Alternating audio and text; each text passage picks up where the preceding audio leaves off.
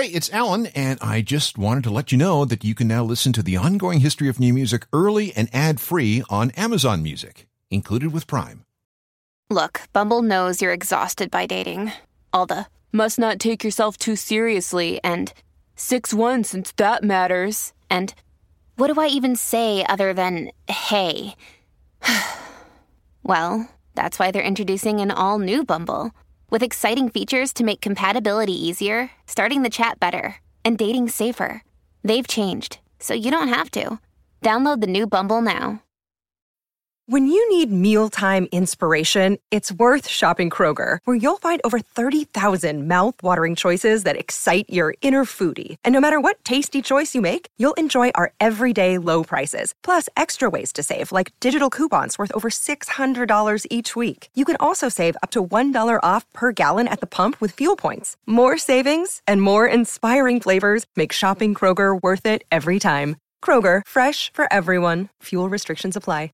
You may be aware of a podcast that came out in the spring of 2020 that sought to get to the bottom of a certain musical mystery. The podcast is Winds of Change, and it explores the possibility that a metal power ballad was a contributing factor to the fall of the Soviet Union in the very early 1990s. Okay, now, hang on, stay with me. Wind of Change was a global hit for the Scorpions, a metal band out of Hanover, in what was then West Germany. The Scorpions sing in English, but they also recorded a Russian version under the name Vetter Perelman. And when the song was released on January 20th, 1991, it became a worldwide hit. Estimates are that it sold 14 million copies. It's the best-selling single by any German artist. And because it was such a big hit in the USSR, the band presented Soviet leader Mikhail Gorbachev with a gold record. Even today, the song is a massive, massive hit among several generations of fans in Eastern Europe. For years, rumors swirled about this song.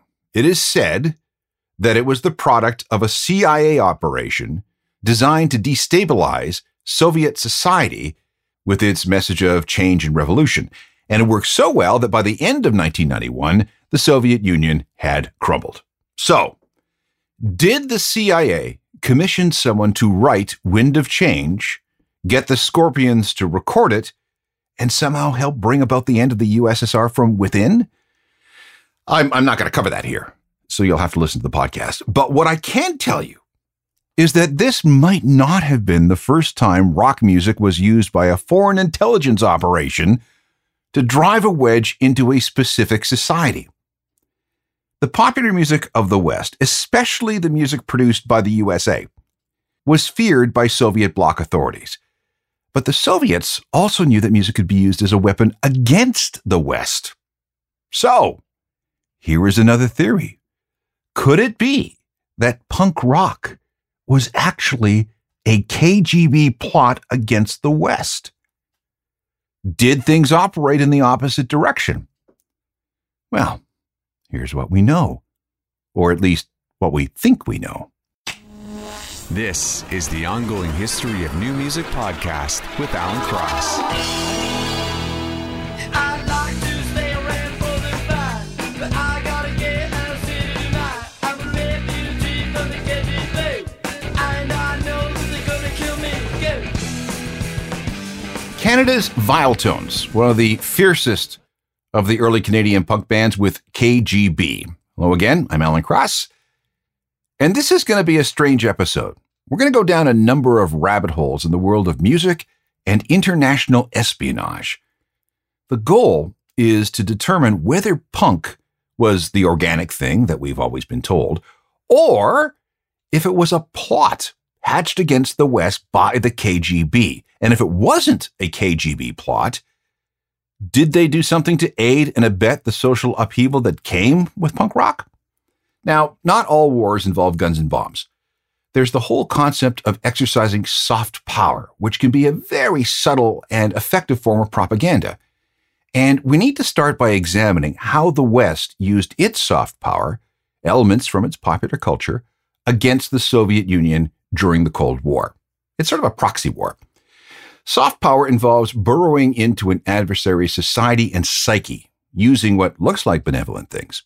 The U.S. is very good at this, exporting its culture to all corners of the planet, creating demand for more of this capitalistic stuff. And at some point, the desire for Western or American goods and services undermines or replaces the desire for domestic material in these nations. The thinking is that oppressed people will see how much better the West has it and then start grumbling about their lot. Or maybe the population will absorb the messages in this material. This, it was hoped, would cause some kind of social instability in that foreign society where attitudes towards the enemy, in this case the West, soften and attitudes towards their governments turn sour. This can then be exploited for political, economic, or military gain. The West gains a geopolitical advantage without firing a shot. This soft power can take the form of fast food restaurants like McDonald's, Western movies and TV shows, sports like the NBA and the English Premier League, and of course, music. It's a form of ideological struggle that's usually pretty bloodless, but also very effective nonetheless. First, let me recommend the Wind of Change podcast I mentioned a few minutes ago. It goes very deep into both the idea of the Scorpions being CIA plants and everything that surrounds it. But if we're going to explore this idea of punk being, well, compromised, it's necessary to reframe and to a certain point repeat parts of that whole discussion. So if you've heard that Wind of Change podcast and some of this sounds familiar, that's why we have to cover some of the same territory. The Cold War began after World War II.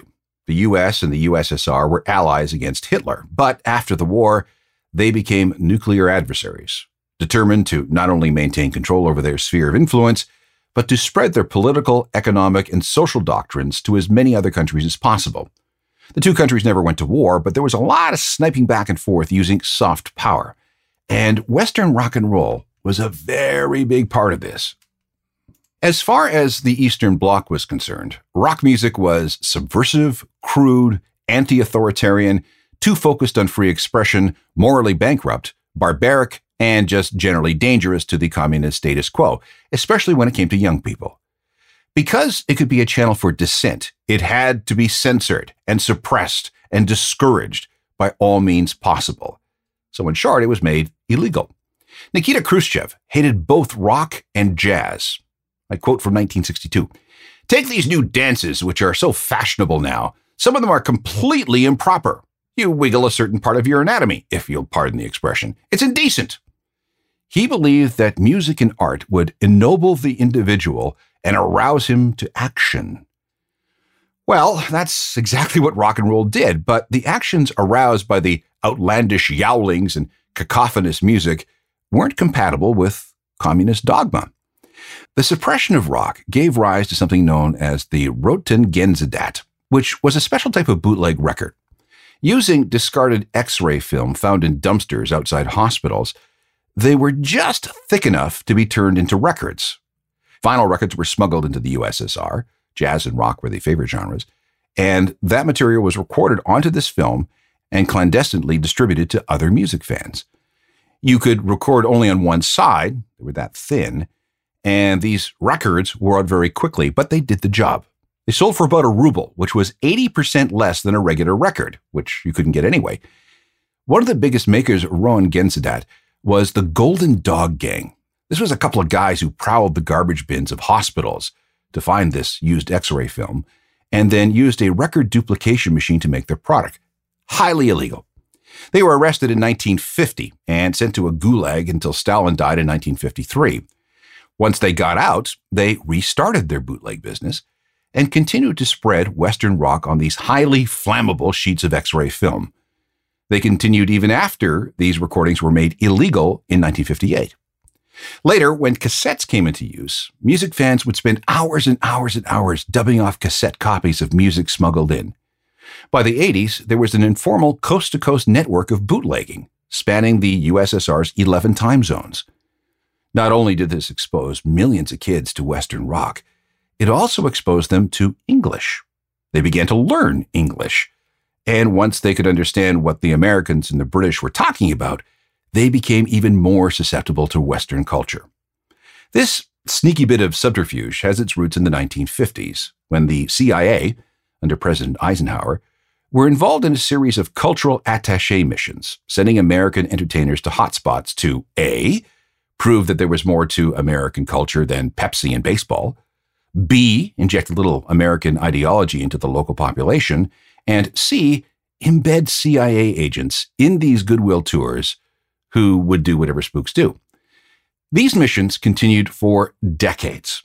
In 1977, the Nitty Gritty Dirt Band was chosen over the Doobie Brothers and the soft rock band America, must have been their name, to be the first American band to tour through the Soviet Union. President Jimmy Carter was all for this, thinking that rock and roll could undermine communism. With songs like this. Mr. Bojangles, Mr. Bojangles, Mr. Bojangles, dance. Yeah, okay, not very rock and roll, but they served the purpose. That 77 tour was wildly successful among young people in Russia and the various Soviet republics. In fact, the demand to get into some of these shows saw the KGB totally overwhelmed. Now, there was a state-sanctioned recording industry in the USSR.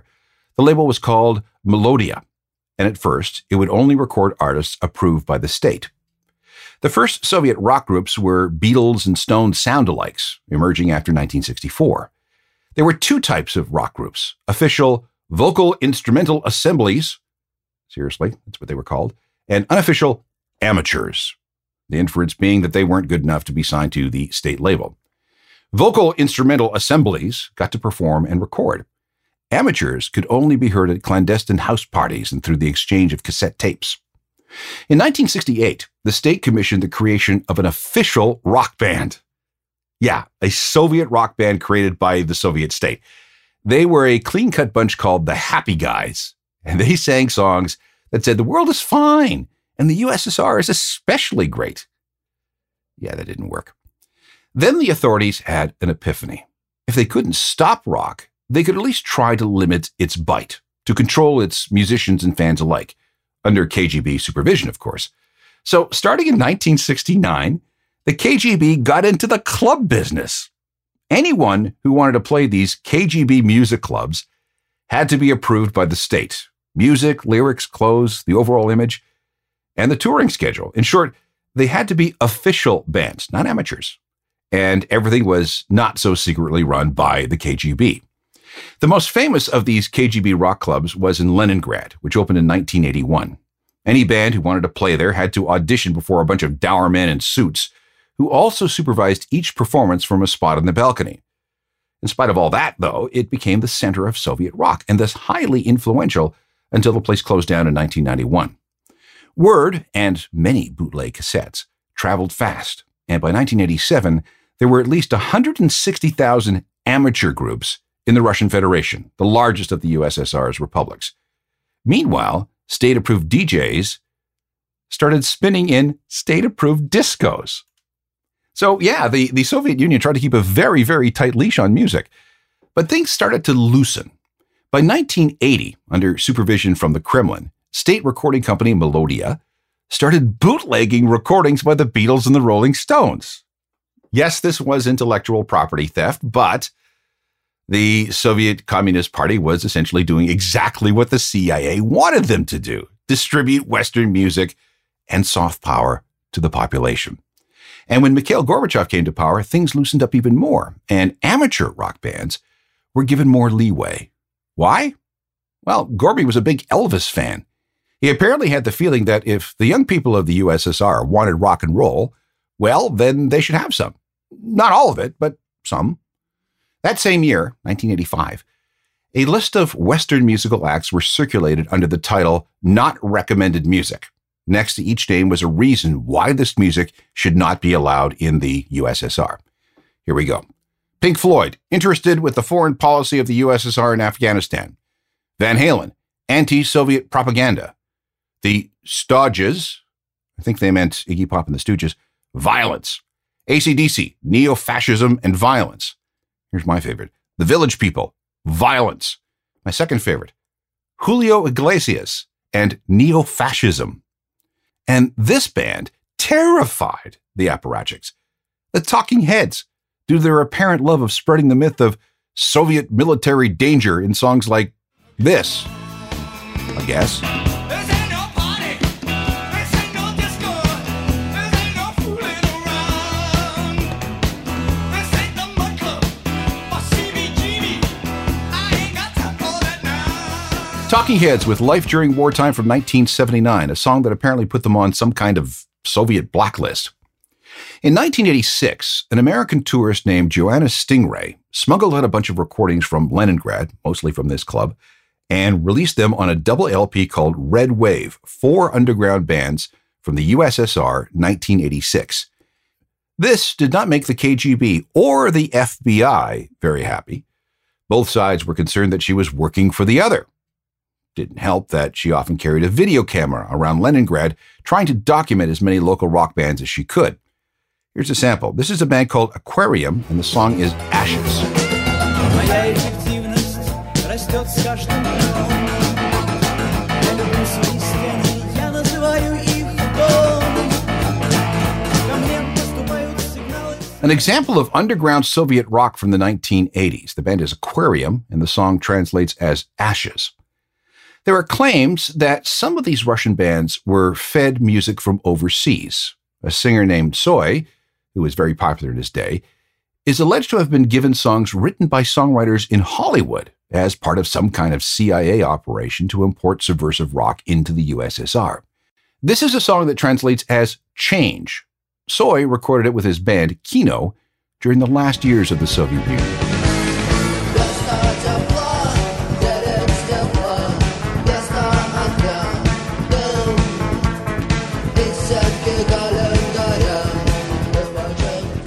Kino and their singer Tsoi from 1989. The song is called Change. And yes, it did become something of a political rallying cry in those fast-changing days of 1989, 1990, and 1991. So, long story short, rock and roll infiltrates the Soviet Union, the kids go mad for it, and the music and its message undermines everything that the communists hold dear. The Berlin Wall comes down in November of 1989, and on December 26, 1991, the Soviet Union ceases to exist and breaks apart into the separate countries that we see today. This also encompasses the story of the Scorpions' Wind of Change story, which is told in that podcast of the same name. Now, to review the podcast, the allegation is that someone at the CIA had this song written, passed it to the Scorpions, who recorded it and had a big hit, especially in the Eastern Bloc. And the notions of freedom contained in this song swept the region, leading to the ultimate dissolution of the Soviet Union and authoritarian regimes behind the Iron Curtain. Take me to the magic of the moment on a glory night where the children of tomorrow dream away. So rock music 1, international communism 0, right? Well, whoever said that this was a one-way fight? Did the Soviets try to influence the West through the promotion and manipulation of pop culture? Did they screw with our music like we used our music to screw with them? Well, maybe. Don't go away. Another day is here, and you're ready for it. What to wear? Check. Breakfast, lunch, and dinner? Check. Planning for what's next and how to save for it? That's where Bank of America can help. For your financial to-dos, Bank of America has experts ready to help get you closer to your goals. Get started at one of our local financial centers or 24/7 in our mobile banking app.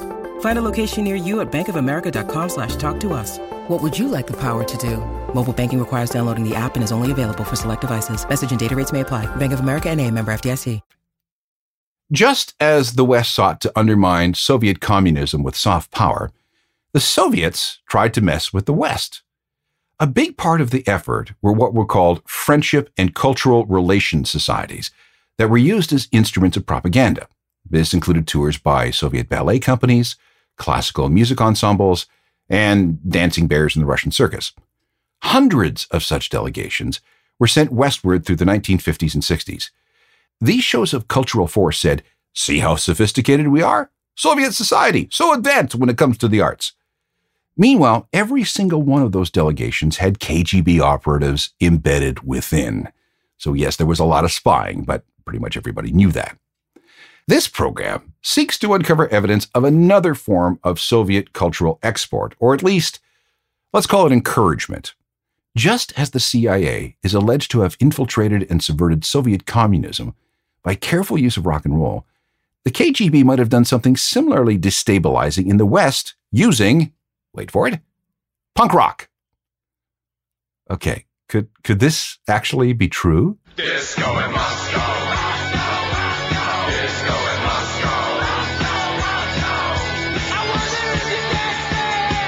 Disco in Moscow. That's the Vibrators, an English punk band who had that 7-inch single called Disco in Moscow in the stores in the fall of 1980, right at a time when the Cold War was really starting to heat up.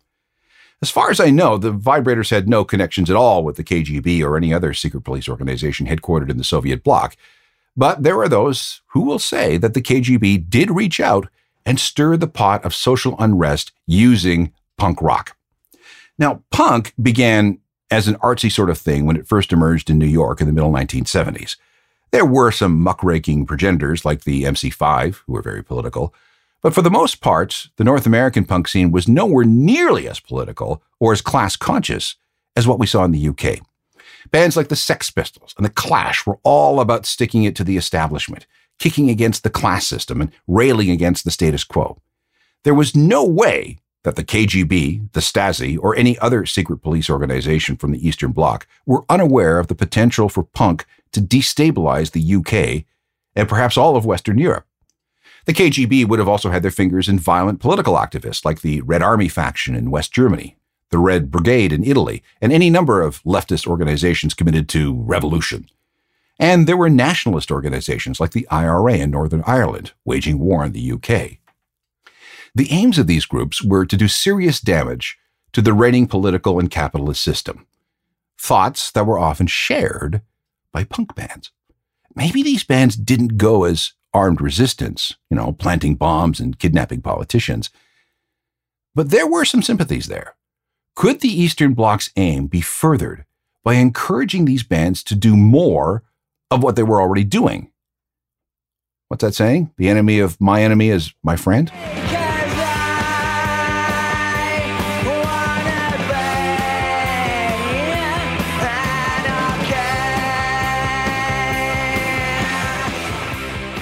Soviet authorities first became aware of punk in 1978, when bootleg tapes and illegally intercepted BBC broadcasts started dripping through the Iron Curtain.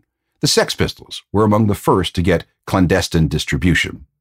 The KGB was aware of this, of course, but could a song like Anarchy in the UK have been nudged along by the KGB in Britain in order to stoke the anger of UK youth and thereby destabilize UK society? One story, and we need to deal with this one right off the top, comes from an alleged retired KGB agent named Alexandrov Varenakov Volishin. He claims that the entire punk movement, from the Sex Pistols to the Clash to the Ramones, was financed by the Soviet secret police. The goal, he said, was to, quote, create utter chaos and to, quote, pervert the Western youth to nihilist, anti-establishment, and anti-American ideologies. Oh, I'm not done. He claims that many punk rock songs were written by teams of propagandists and psychologists who were experts in psyops, psychological warfare. Their goal was to increase cynicism, promote revolutionary thinking, in the communist sense of the revolution, and to encourage heavy drug use. Here's another quote. Our mission was to use teenage angst to our advantage and turn the baby boomer generation of the West into a decadent, pro-drug, and anti-establishment culture that would create uprisings and bring Western democracies into utter chaos. We even infiltrated mainstream radios to promote their music and reach millions of people every day. For many of us in the KGB, infiltrating the 1970s punk scene was one of the USSR's most successful experiments of propaganda to date. You might point to some of the imagery and iconography of punk back in the 1970s. I mean, why were those kids decorating their punk gear with swastikas and hammers and sickles? Why were they kicking so hard against capitalism, the monarchies, and the materialist society of the West? Why were they prone to violence and insurrection? Could it be that they were being egged on by the KGB? Well, actually, no, because this story is fake. Repeat, fake. It came from a site called World News Daily Report, which is a satirical site like The Onion. This story comes back every once in a while on Facebook and has to be debunked again. It's fake news. But given the nature of punk in the 70s, you can see why some people are only too quick to believe it.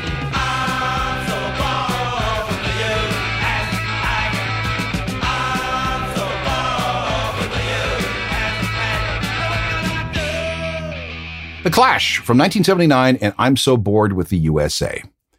Just because the tale allegedly told by this alleged retired KGB agent is false, doesn't mean that the KGB didn't get into the punk game to foment hostility.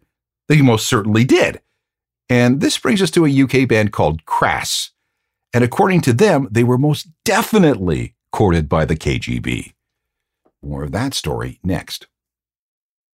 We are trying to figure out if the Soviet Union, specifically the KGB, had any hand in the development and spread of punk music in the West in hopes of destabilizing capitalist society. Well, did they? They certainly tried. This brings our story to an anarchist punk collective called Crass, who enjoyed hitting back at the establishment in all its forms. They were particularly angry at the policies of Margaret Thatcher, and here's one of their songs called Bloody Revolutions.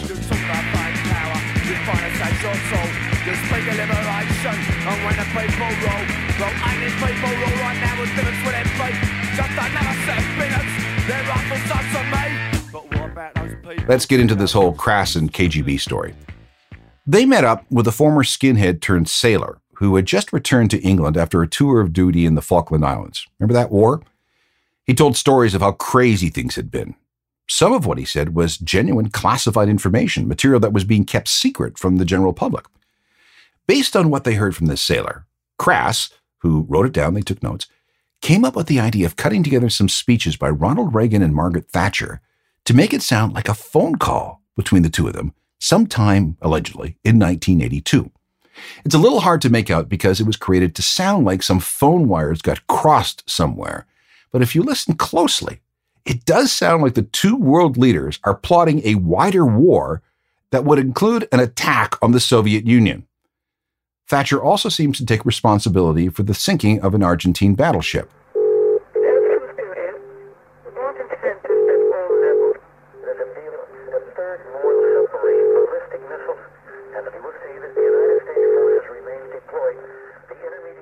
Crass secretly sent that tape out to newspapers all across Europe as a joke. A few weeks later, the joke was discovered and they were exposed. Fine, haha. They still have no idea how the tape was traced back to them, but whatever, the jig was up. But it did not stop there. For more than a year, the tape was discussed by both the CIA and MI5. Okay, so was this a punk band and a crude attempt at causing trouble? A prank? But what were their motivations? Could they have had contact with Russian agents that put them up to this? Some people within the British intelligence apparatus believed yes, it was possible, if not likely. And if it wasn't the Soviets, was it operatives from Argentina, the country the UK fought over the Falklands? MI5 opened a dossier on the band. It was kept secret for 30 years. The band had their phones tapped. Plus, intelligence spooks from the CIA looked at the tape and opened an investigation. The Pentagon took notice too. Adding even more smoke to this was documentation that shortly after the hoax was uncovered, Crass was invited to a meeting at a supposed Russian literary magazine in London. Gets weirder still. Crass started getting courted by all sorts of shady organizations, including the real KGB. Reps from Germany's vicious Baader-Meinhof group turned up in their back garden. Do you have anything else you could offer? Did they need any assistance? Do you know anything else that could be of interest to us? Even the IRA sent word that they shouldn't worry because they were watching their backs. Crass admits that they were terrified. Their prank had turned into something genuinely dangerous to them, their country, and the West in general. Remember, it is not wise to fool with the country's national security apparatus. I'm back in USSR. Don't know how lucky you are, boy. Back in US, back in US, back in USSR. Here's a band called The KGB covering The Beatles. And don't worry, they are from California, not Moscow. We've learned things about the KGB and punk rock since the fall of the Soviet Union. Researchers digging through government archives in Ukraine found a meticulous report of agents who were very concerned about youths in Soviet-era Kiev who were enjoying this new music a little too much. Fans were investigated and questioned and maybe worse. And punk itself was examined. Could it be used as a weapon against the West, like they seem to be using it against us? Okay, what can we conclude from all this? Well, first of all, the KGB had nothing to do with creating the punk movement in the UK, the US, or anywhere else. Any stories to the contrary are the result of hearsay. But did the KGB look at punk as a way of screwing with the West? Based on the story of Crass, the answer is yeah, most certainly. But did they have any real success by doing so? The answer seems to be no, at least as far as we can tell. Right? Once again, if you haven't listened to the Wind of Change podcast and the story of how the CIA helped bring down the USSR with a power ballad, do it. It's fun listening, and you'll learn plenty about how music factored into the Cold War.